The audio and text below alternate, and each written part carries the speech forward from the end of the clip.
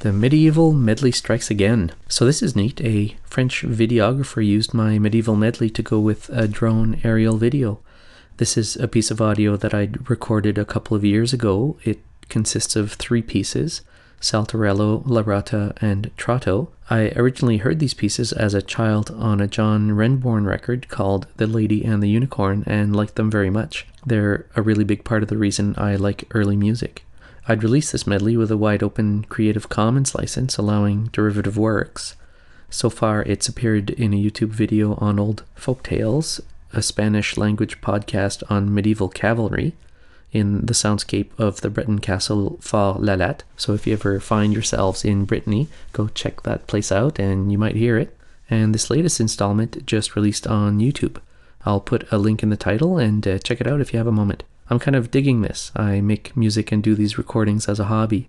So anytime something leaks out of my inner circle and makes it out into the world, that's kind of a big deal. Thanks for listening and check out that video.